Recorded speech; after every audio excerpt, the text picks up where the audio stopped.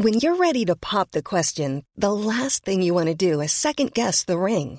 At BlueNile.com, you can design a one-of-a-kind ring with the ease and convenience of shopping online. Choose your diamond and setting. When you find the one, you'll get it delivered right to your door. Go to BlueNile.com and use promo code LISTEN to get $50 off your purchase of $500 or more. That's code LISTEN at BlueNile.com for $50 off your purchase.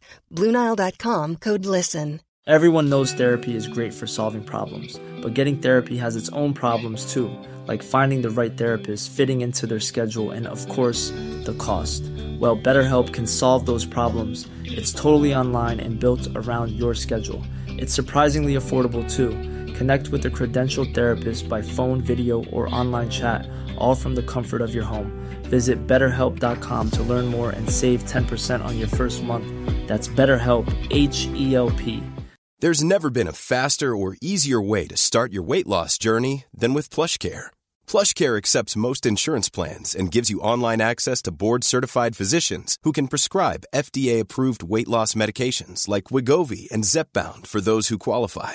Take charge of your health and speak with a board-certified physician about a weight loss plan that's right for you. Get started today at plushcare.com/weight loss. That's plushcare.com/weight loss. plushcare.com/weight loss.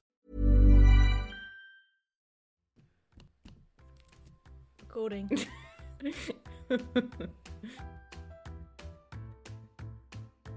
Hi, you're listening to Fail Like an Artist with your hosts, Julie Battisti And me, Phoebe Ganza.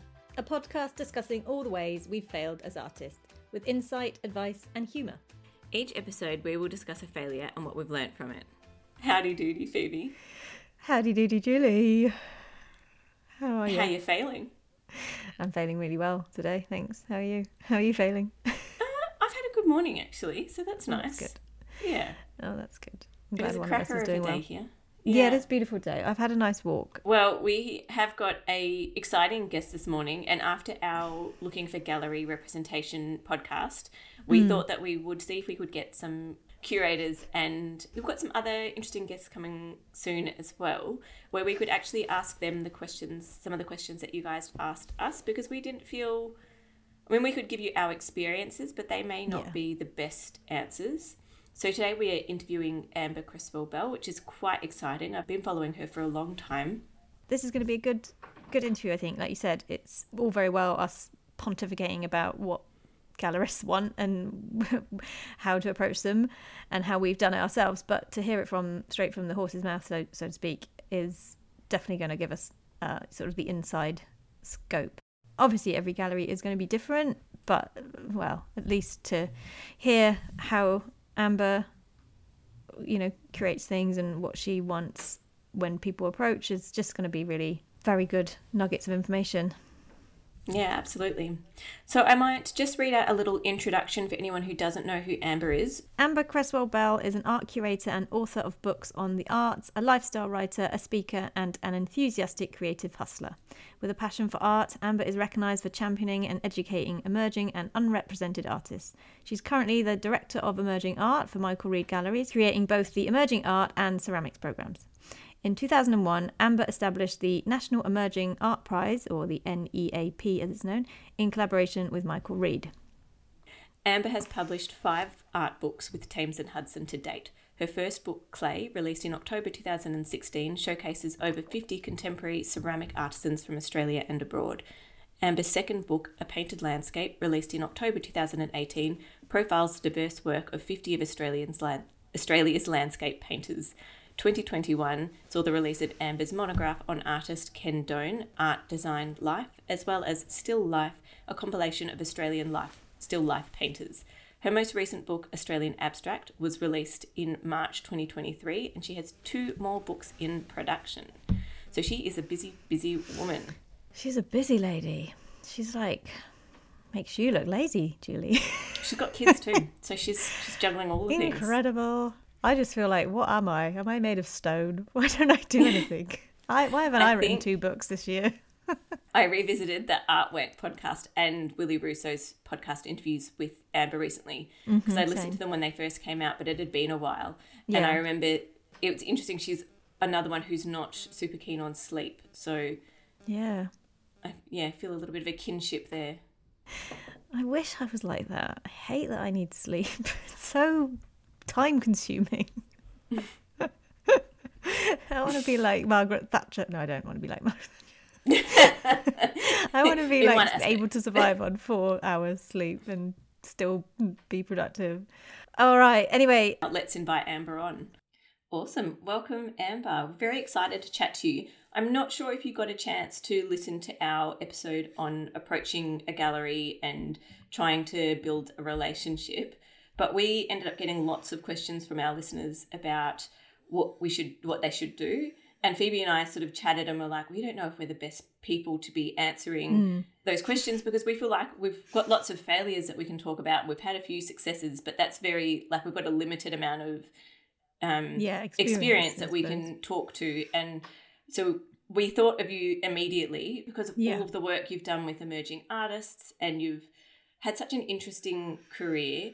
And we wanted to definitely talk to someone with a lot of experience. So our first question is, what is the best way and time for an artist to approach a gallery? Well, I think the main thing to remember is that if you want to be taken seriously as an artist, you need to treat it like a job and not a creative hobby. So at all times, you need to put your best foot forward, because you do only get that one chance to make a good impression. And galleries are really busy, so it's really key that you don't waste their time. I think your first thing to note is to check the gallery's submission process on their website. They may or may not have one, but if they do, it's important that you follow the process that they've laid out for you. If appropriate, I would send the gallery an email with a cover letter, a short bio, an artist statement, and maybe 3 to 5 samples of your recent work.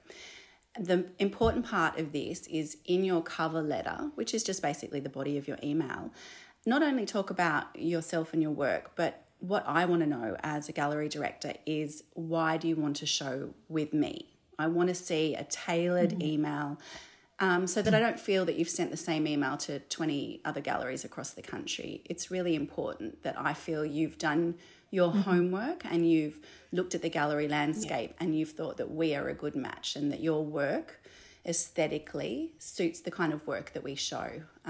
I know on occasions I've received submissions from artists who have sent me examples of their work which include roaring lions or dancing unicorns, and that's completely out of step with the kind of work that we show. So I just know that they haven't approached me in particular. They are just scattergunning their applications and hoping for the best. So I need to feel like you've tailored it.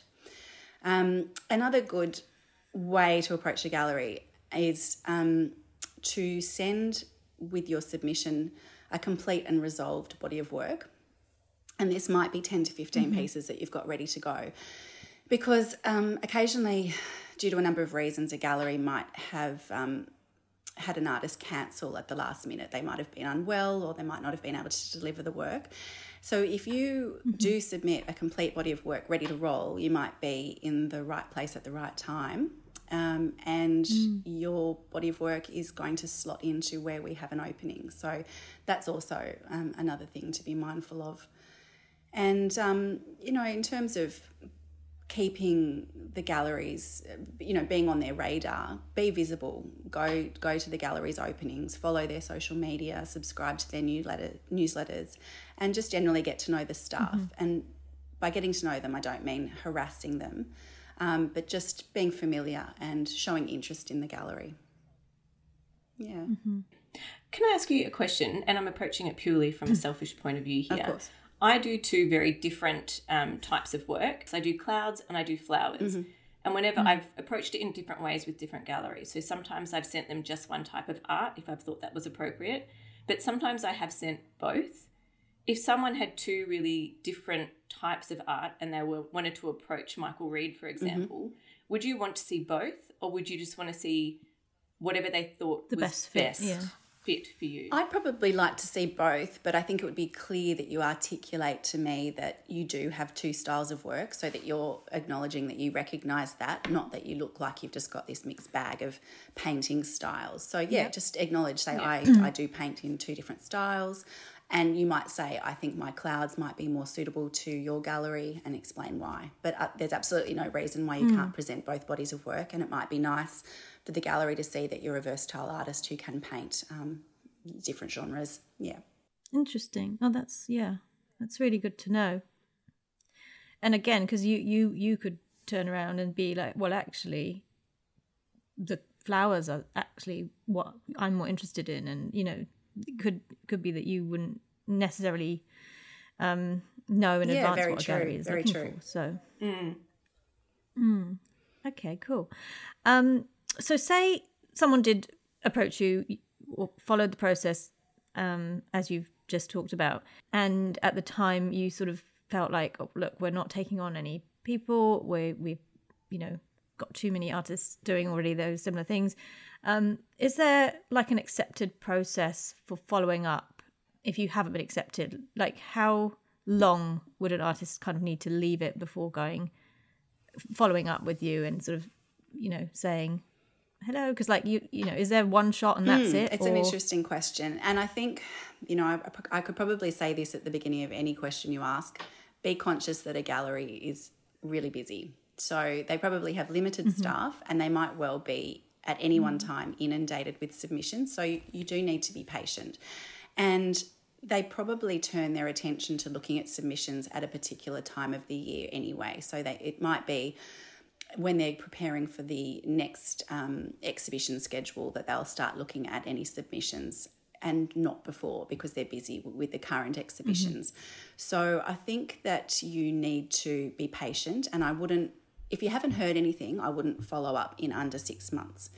If you do hear back from the gallery and they say not at this time, by all means you can submit again, but I'd give it a year. Okay. That's good to know, because I've always been of the, I don't know, I'm one of those, like, I guess the perfectionist type of mentality of thinking, like, I want to get this right, I want it to be perfect, and I've only got one shot, and so I'm always waiting for my work to be better. And so, that actually day might never arrive, because you always think, well, the next painting might be the best one, the next painting might, so there's a point where it's like, you actually just need to make that leap and go, no, approach them now. But if they turn you down or say it's not the right time, a year later you could try. Or absolutely, because artwork evolves. So just because you submitted and you weren't right now, there's nothing to say that you won't be an amazing artist for us in 12, 24 months. And that happens all the time. And if I have time, and I do try to, if I don't accept a submission, I will usually give some feedback. So hopefully the artist can take that on board and then come back, improved or more resolved. Yeah. You've already answered my next question, but I'm going to change it a little bit just based on what you've just said. So I'm just now starting to be in that process of looking at art prizes, and I've heard different sorts of advice in terms of if you don't get in, you should definitely ask the judges why you didn't get in. And then I've also heard, just let it go, move on, don't worry about it. Obviously, it wasn't right for you. I know you guys get hundreds, if not thousands, of submissions with the National Emerging Art Prize. Do you give feedback? Look, with the National Emerging Art Prize, every year for the last 3 years, we've received over 1,500 submissions. So it's almost impossible to give feedback to that many. We also have really highly esteemed judges who are extremely busy in their field. So to be able to get that individual feedback from the judges is quite difficult. I think depending on the art prize, you probably can ask, but I wouldn't expect tailored feedback because just due to the volume of submissions. Yeah, interesting. Fair enough. So is there a certain amount of work you should, or experience that you should have before applying to a gallery? Look, not necessarily. And I don't think an artist submission should be based on tenure or experience. I think above all else, it's the confidence in the work you're making. So what I'm looking for is an artist who is really sure of their own style and visual language, and they're sort of beyond the experimenting phase. We need to see consistency of work, and we need to feel confident that you're able to deliver a show that feels cohesive and resolved. Sometimes I will receive submissions which are a hodgepodge of different styles, which shows to me that they might be able to paint, but the work doesn't relate to each other yet, and they're still trying to find their way. So I think that when you feel that you know your style of painting or mark making, and you've got a narrative and you can fulfill a whole body of work based on that, I think that's the right time. Yeah, so if you can show a whole body of work ready to go, like I said before, that's even better. Yeah. Can I just build on top of that question? Do you think it matters whether people have an art degree or not? Because this comes up all the time amongst our listeners. Like, do you need, does it matter? No, and when I do receive a submission, which will hopefully have an artist bio and their artist statement and the examples of their work, I'm always going to look at the work first before I go and read what they've sent me about their credentials. Same with the National Emerging Art Prize. I know that the judges are looking first and foremostly at the work before they go and read the artist bio. So I don't think that it's important to have a qualification. I mean, by all means, yes, it's great if you do, and it often shapes an artist's way of working. But if you can paint or draw or you make ceramics in a way that's compelling and beautiful and substantial, then I'm certainly you're going to get my attention, and I'm going to talk to you further. Yeah. Awesome.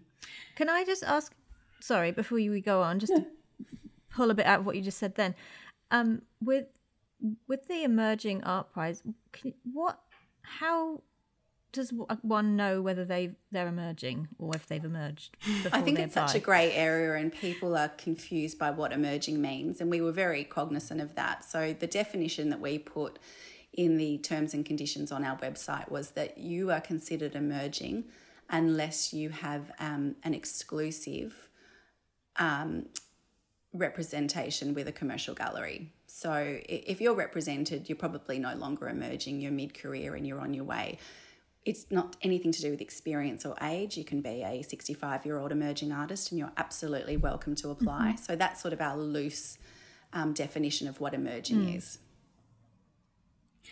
It's a really interesting one, because it always feels like when you're emerging, you're still reaching that sort of crescendo of where you're at. Gallery representation versus showing with a gallery are two different things. So if you have an exclusive contractual relationship with a gallery, I would call that representation. If you show regularly with a gallery but on a sort of loose arrangement, I wouldn't call that representation. Right. And I think that the relationship you have with a gallery, if it is representation and it's contractual, that gallery should then be working to grow your career. And that's why I think at that point you're no longer emerging. You're sort of on to the next stage of your career. Yeah. That's really... Just to clarify for those people, that are listening that are not from Australia, the NEAP prize, is that just for Australians? It is, unfortunately, yes. I had a few people... There'll be people listening going, can we enter? Sorry. Like me going, no. I know there are quite a few New Zealanders that look lovingly at that prize and think, do you think they'll let the Kiwis in this year? Oh, look, one day we might expand to be AUNZ, but at this stage it's just Australia, and it's become such a big prize. I don't know if we could manage it beyond the country borders at this stage, especially with the number of submissions. Funny, I remember. You'll have to do a second one. Maybe you'll just have to invent a whole nother one. Michael Reid Auckland. Yeah. Ooh. Stranger things have happened. we can Let's talk off camera. Which I guess does really build into our next question, which is about how do you maintain a relationship with the gallery when you don't live in the same city? Because I find sometimes I always, when I can, and it was much easier before I had kids, would love to go in and actually see the gallery, meet the staff before I entered into any sort of relationship. But it is, over COVID it was impossible, and now I still find it quite difficult to travel that often to look for new galleries. What's the best ways you've seen of artists going about that and building those relationships when they can't physically be present? Yeah, it's a tricky one, but I think I get to know certain artists by name because they're present across our channels. So they might be following us on Instagram, they might be subscribing to our newsletters, they might be registering their interest in some of our shows. And so while I might not be physically meeting them and I may not be speaking to them face to face, I'm just getting used to their names. And often when I see the same names popping up as liking or commenting on our posts, I might then click into their accounts and have a look at the kind of work they're doing. So that's sort of a nice thing. It's difficult outside of your geographical area to have that sort of casual in-gallery, glass of champagne in hand looking at an exhibition. But I think you can still feel like we can get a sense that you're interested in what we're doing just by means of seeing your name across our materials. And so do you have you represented people that are from overseas or from other areas that you've never actually met but you've done shows with them? Absolutely. Yeah. Oh, that's good to know. Yeah. Do you ever approach artists, or do artists usually come to you through the NEA program? I'm always looking for artists. So while we do receive a great number of submissions either directly through the gallery's email or the National Emerging Art Prize, I'm just constantly looking. So I might be scouting around on Instagram, I might be going to a graduate show, I might be going to other sort of small artist-run galleries and seeing what they're putting on. I'm always hitting up artists, left field, catching them by surprise when I guess it must be quite nice to be to like be the person that finds. You might get a little thrill when you think, oh, this is a bit of a absolutely, and that's the thing that I think that motivates me, and I see that probably as my key role within the Michael Reid Gallery Group, is that I am the finder. I am sort of out there looking for those undiscovered artists and those diamonds in the rough that I think have the potential to be something, and I can usually tell straight away if an artist is commercially viable as well. I can just tell what I think that the audience and the buyers will want. And that the same goes with the National Emerging Art Prize. I'm not one of the judges, but I certainly review every submission before they go to the judging panel, and often I will spot artists that I think are a sure thing, and they do not get selected by the judges. They get overlooked for whatever reason, and I will then swoop in and contact those artists and give them a show, whether it might be a solo or part of a group show, because I think I can see a certain quality about an artist that will work in a gallery setting. So what would you say that the most common mistakes that artists make that you see? I could talk all day about this, but I won't. Tell us. This is what we really want to know. This is what we want to know. Because it's really hard to discover these unless you're doing them yourself. And sometimes you're making the same mistake time and time again, and no one tells you you need to stop doing that, or you should try this a different way. Yeah.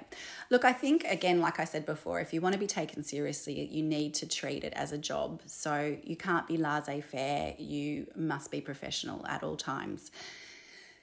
Don't hit up the gallery or the gallery director via Instagram direct message with some sort of, how do I get a show with your gallery? You wouldn't do that to PricewaterhouseCoopers or News Corp or any other sort of corporate job. So you shouldn't be doing it with a gallery. Don't just roll in off the street one day and strike up a conversation about your work with the gallery director or the gallery staff, who might be very busy in the throes of executing an exhibition in the gallery at that time. Don't sort of have those conversations unannounced. We do have people who walk in off the street and ask about showing with us without having done very much preparation at all, and that straight away puts us off. With social media, like I said, the direct message function on Instagram is no way to apply for a job, and it's certainly no way to apply for a show. And similarly, there are so many artists out there who, when they're posting their work on Instagram, will just tag me in the photo, obviously to get my attention, but nothing irritates me more because I don't know who they...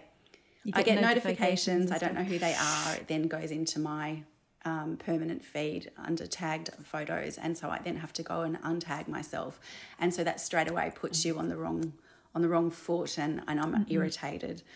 And often, do you know what's interesting about that is I remember applying or looking at an international art prize once, and it said in the rules and, you know, suggested things for you to do is to tag the director in your artwork that you're applying. So do you know what? It can be really hard as an artist to know what the rules are, because sometimes you can think, oh, that's how I do it. But there's never one hard and fast rule. Yeah. And I think it's, I'm sure that, so it's interesting to hear from your point of view. I think that advice is well-meaning, but if you've got 150 artists tagging you in their photos on a daily basis, it's just noise, and I don't have a chance to look at it. And in my mind, it feels lazy. It feels like you're not doing the hard yards, like I proposed earlier on how to approach a gallery.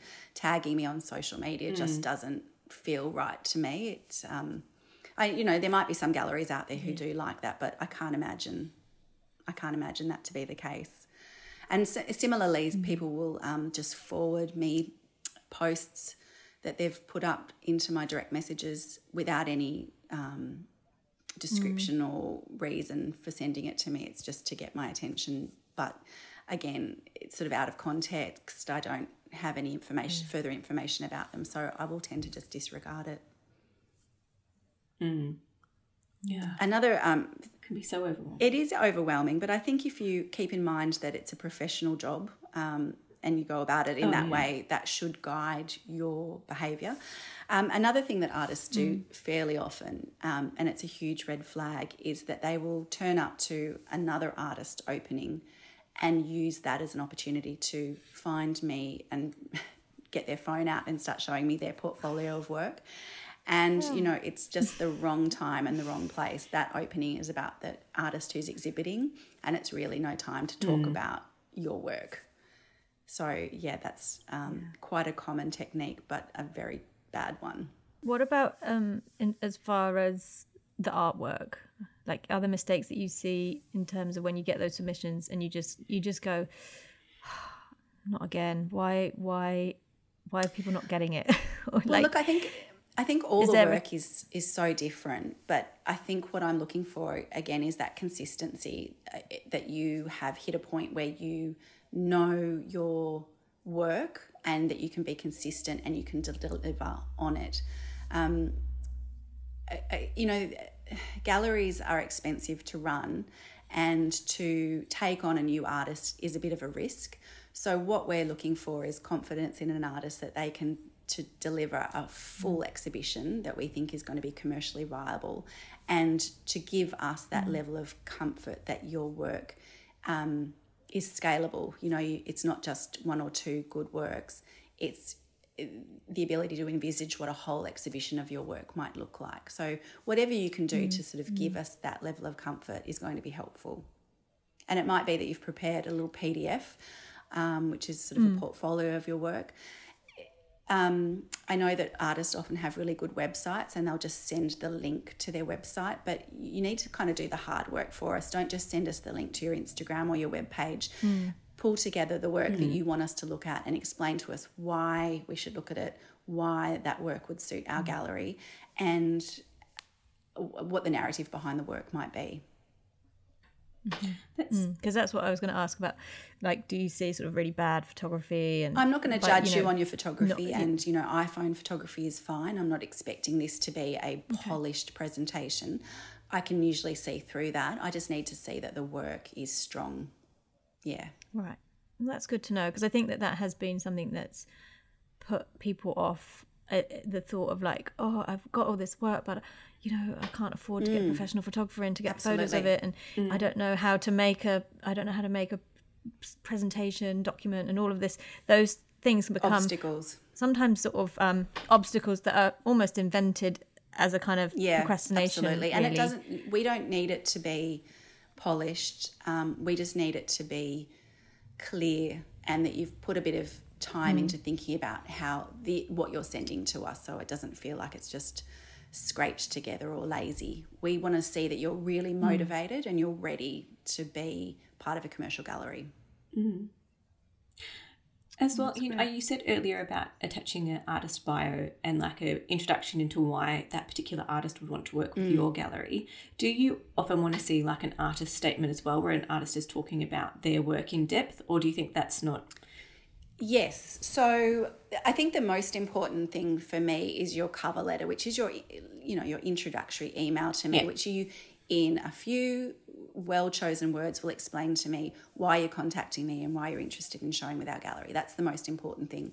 The artist bio is a really short summary that I don't want to read your whole CV, but I do want to sort of see if you went to art school, when and where, if you're self-taught, why, and any sort of accolades that you've achieved. Maybe you've been a winner or you've been a finalist in some art prizes, or anything like that is of note that you think I should know. Just a couple of lines or a paragraph is plenty.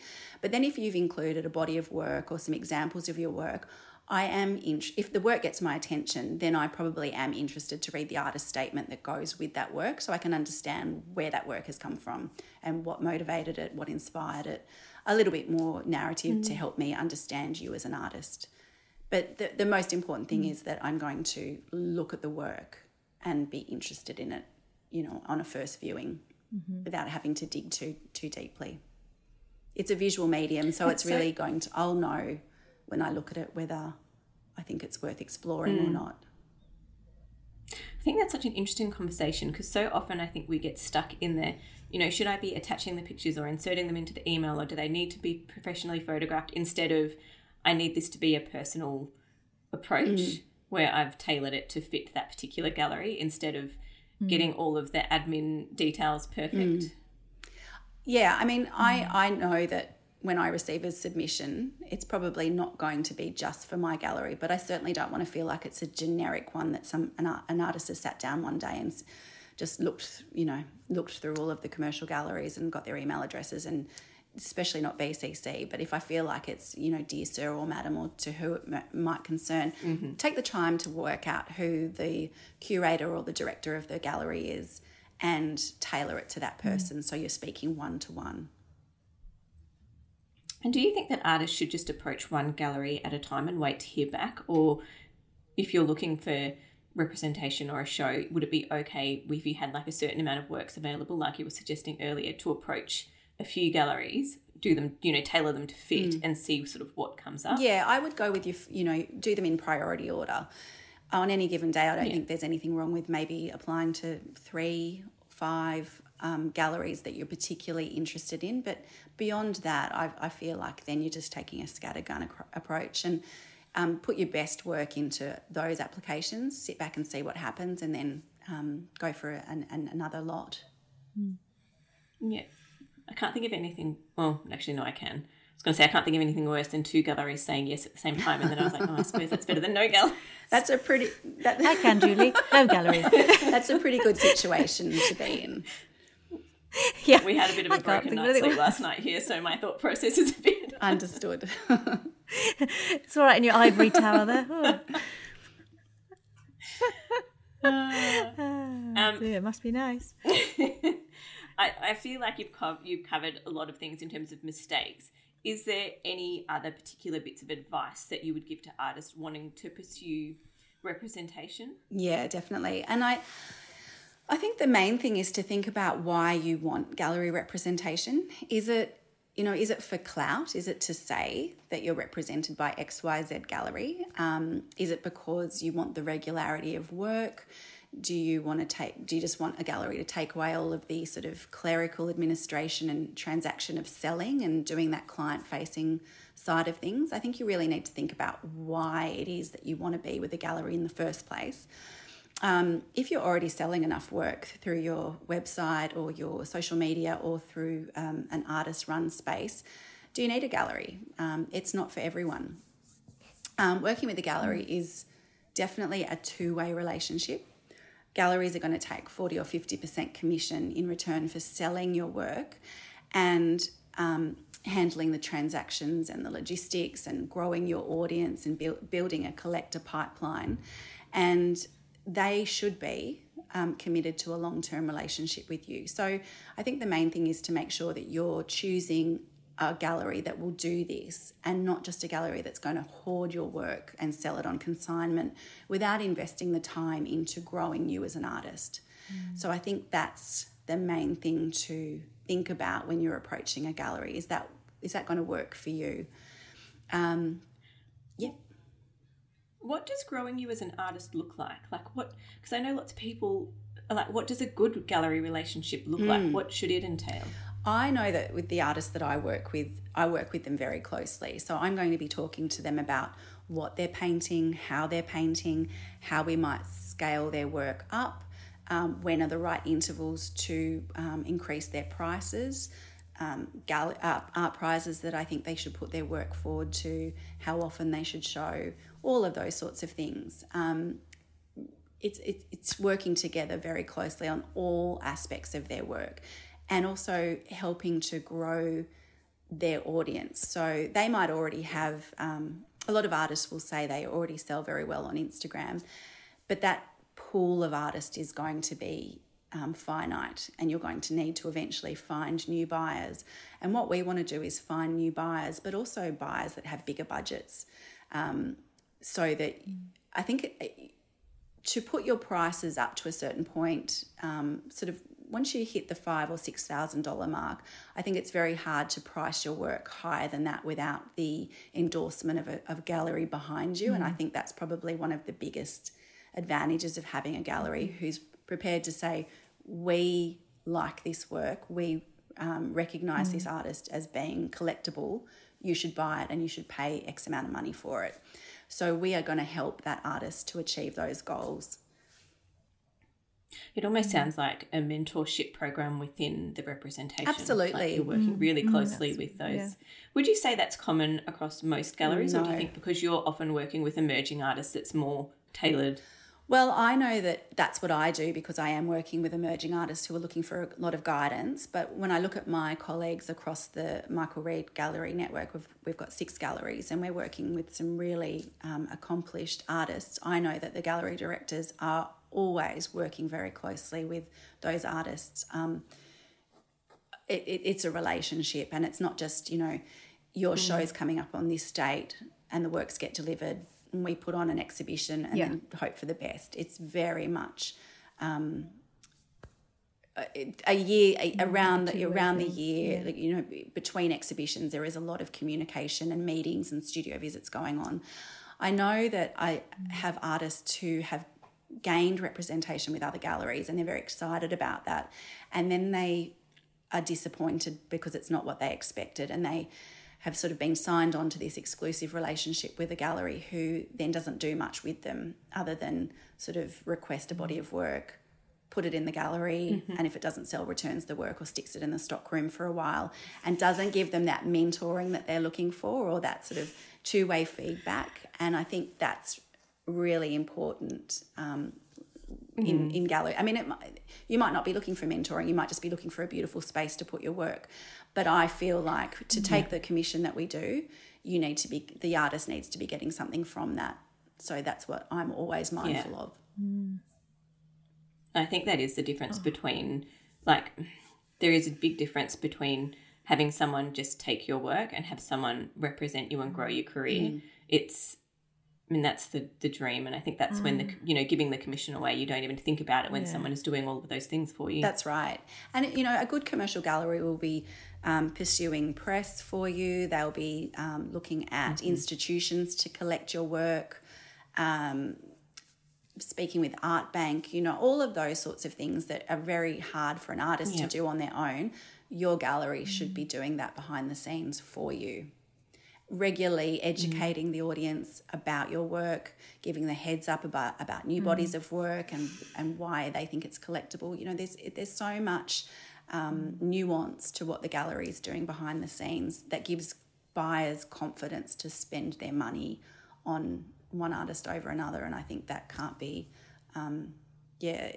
that's no amount of money can pay for that sort of endorsement. It's, no one needs art, they want art, and it's a lot of money to spend. So I think to have a gallery go out and back you it's invaluable.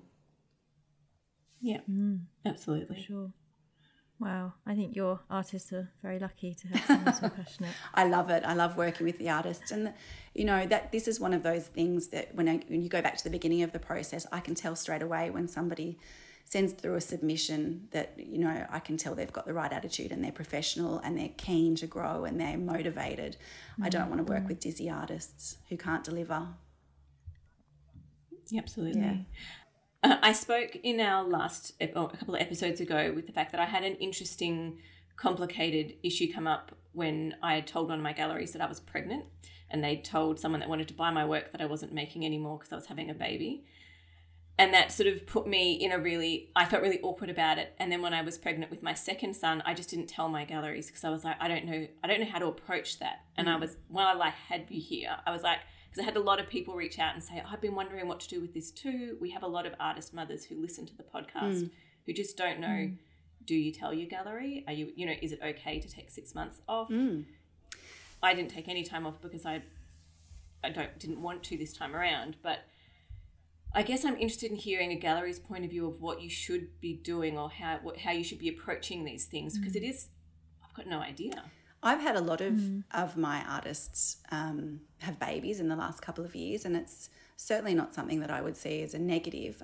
I wouldn't be telling my collectors that they're not making any more work. I might explain that they're taking a hiatus because they are having a baby, but I certainly wouldn't see this as an impediment to showing an artist. And I don't necessarily think the gallery doesn't even need to know, but because my artists work closely with me, of course, they've told me that. And it also just means that in terms of scheduling, I might make sure I don't give them a big solo show right in the thick of when they've got a newborn. So that's the only practicality about it. I certainly wouldn't be communicating that the work is in any way unavailable because they've had a baby. No, that seems a bit strange to me, to be honest. It was a strange situation, and I stopped working with that gallery. Like, it doesn't bother me anymore. But it did put me, like, when I got pregnant again, I was like, I don't really know. Last time I thought I did the proper thing and told my galleries, and I was still taking commissions and was still trying to find time to work, but sort of said, look, I don't know what my lead times will be with work.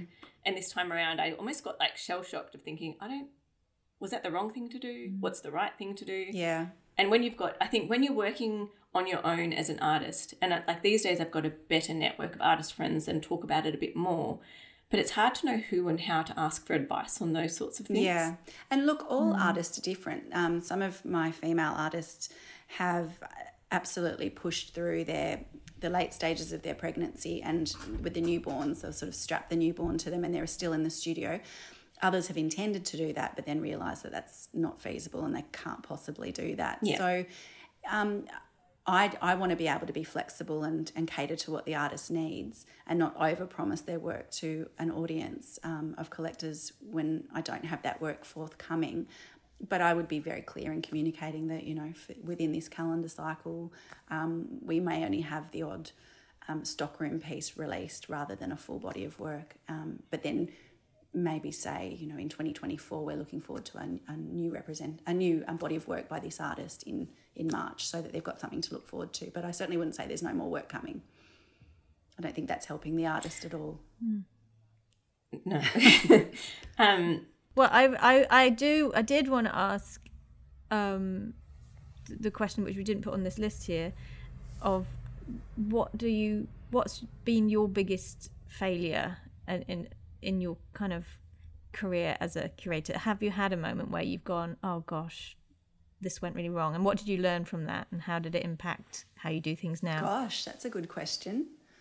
I don't know, without sounding completely obnoxious, I don't think I've had any failures. It doesn't have to be monumental, or it could just be like a beginning stage where you're sort of feeling your way. And I think maybe if I have been juggling a lot of artists and upcoming exhibitions, and maybe I haven't been checking in so much on an artist that's new to me and seeing their work in progress, and suddenly their exhibition is imminent, and I finally look at the body of work and it isn't what I'd hoped it to be, and it's too late to give feedback. That's probably a situation that I've been in once or twice that I'm not completely comfortable with, and would be my own fault for not being more diligent in checking in with that artist. That's probably the only times where I felt I could do things better, but I do like to keep up that level of communication with all my artists and dot my I's and cross my T's. And I'm also working closely with my gallery managers and gallery assistants to make sure that nothing drops through the cracks, and nothing catches us out or anything by surprise. So yeah, I think that's probably the main thing where I've gone wrong in the past. What would you do? What would you do in that situation? So now, so now you're checking in with people, and you've got a show coming back up, and it's in 6 months' time or years' time, and you're checking in, and the artist says, "Yep, this is what I'm working on," and you get that kind of, "Oh, this isn't quite right." How do you deal with that situation? I never want to thwart an artist's creative process. So sometimes they will present some examples of new work. So I guess this might be a good idea, an example. Artists that I've worked with for years sometimes will show me new work which is quite out of step with work they've done in the past. And I understand that work is not static and it does change and evolve over time. But I guess the feedback that I have to give these artists is that you need to take the audience along with you. You can't change your style too dramatically, because you'll still have a part of the audience who might have missed out on your last show and they are still hoping to collect something of a similar nature. And if we give you a new show where the work is so different it almost doesn't feel like it's by the same artist, you will alienate that audience, and there will be a proportion of collectors that feel like they're unsatisfied because they've missed out completely. So I think big changes in your style need to be transitional. So your new body of work might be something that's more like your old work and some new works, but they're still bound by sort of a common narrative, so that you're changing in increments. There have been occasions where I've let an artist have a new body of work that is very different to what they've shown before, even though I've maybe tried to forewarn the artist that it might be met with a bit of resistance from the audience. Some artists are stubborn and that's what they want to do, but that show may not be a commercial success as they've been used to in the past because the audience has not caught up with the work. So those are situations where it can be tricky, but I think that's where open communication between the artist and the curator are really important. And the artist does need to be in a position where they're being allowed to be creative, but also need to take on that feedback, because at the end of the day, commercial galleries are not museums. They're not there to show the work. No. They're there to be commercially viable. They've got rent and staff and technology costs and all sorts of things that need to be covered, and we can't afford to put on a body of work that doesn't sell, even if the artist is very into that body of work and very committed to it. We're all for being creative, but at the same time the work needs to sell. Oh, that's really that's really interesting. How long should an artist give a gallery to sell a piece of work? Like what?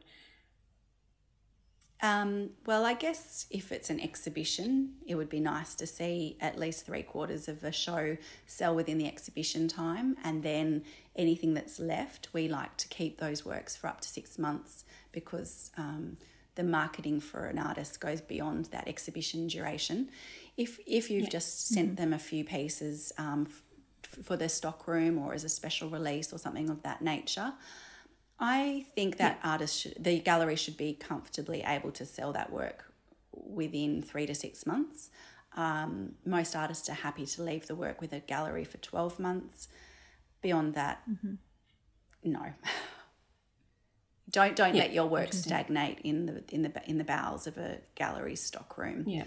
If they're not actively promoting that work, Even if we have a stockroom work or some leftover pieces from an exhibition, we will re-release them. We will feature them again on our social media. We might include them as a curator's pick on one of our EDMs that goes out to the audience. You need to keep giving that work airtime. That shouldn't be languishing in the back room. Yeah.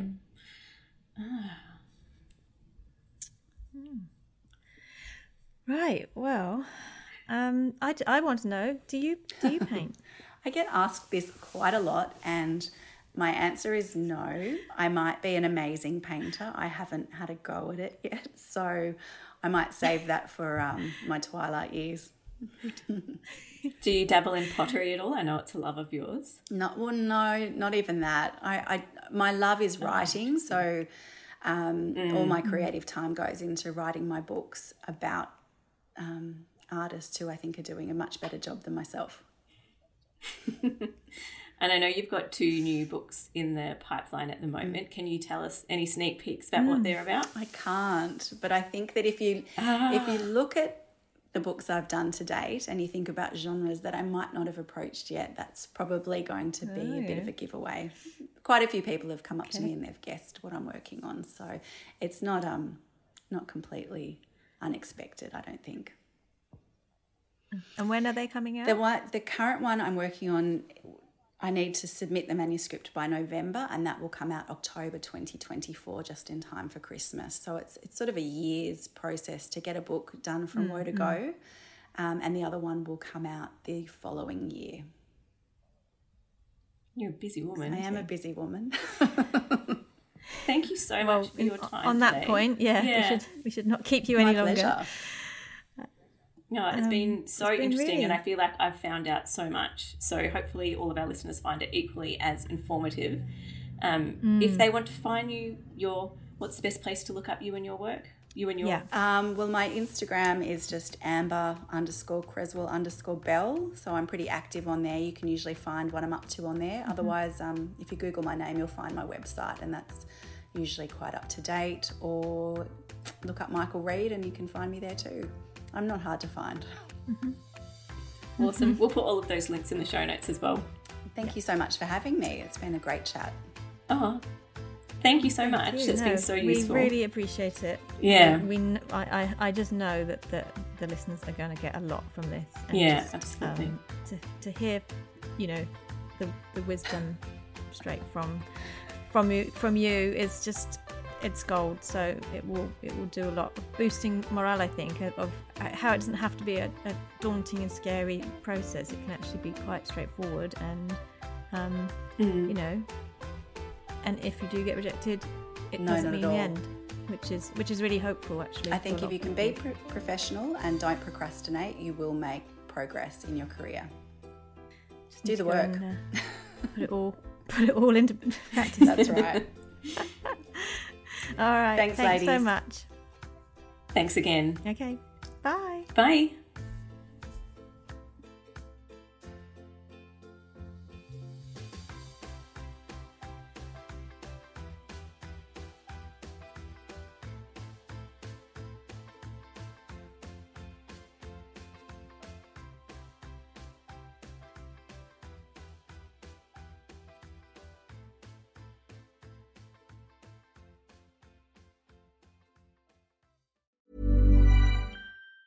Mom deserves the best, and there's no better place to shop for Mother's Day than Whole Foods Market. They're your destination for unbeatable savings, from premium gifts to show-stopping flowers and irresistible desserts. Start by saving 33% with Prime on all body care and candles. Then get a 15-stem bunch of tulips for just $9.99 each with Prime. Round out Mom's menu with festive rosé, irresistible berry chantilly cake, and more special treats. Come celebrate Mother's Day at Whole Foods Market. Even when we're on a budget, we still deserve nice things. Quince is a place to scoop up stunning high-end goods for 50 to 80% less than similar brands. They have buttery soft cashmere sweaters starting at $50, luxurious Italian leather bags, and so much more. Plus, Quince only works with factories that use safe, ethical, and responsible manufacturing. Get the high-end goods you'll love without the high price tag with Quince. Go to quince.com/style for free shipping and 365-day returns. Imagine the softest sheets you've ever felt. Now imagine them getting even softer over time. That's what you'll feel with Boll & Branch's organic cotton sheets. In a recent customer survey, 96% replied that Boll & Branch sheets get softer with every wash. Start getting your best night's sleep in these sheets that get softer and softer for years to come. Try their sheets with a 30-night guarantee. Plus, get 15% off your first order at bollandbranch.com. Code BUTTERY. Exclusions apply. See site for details.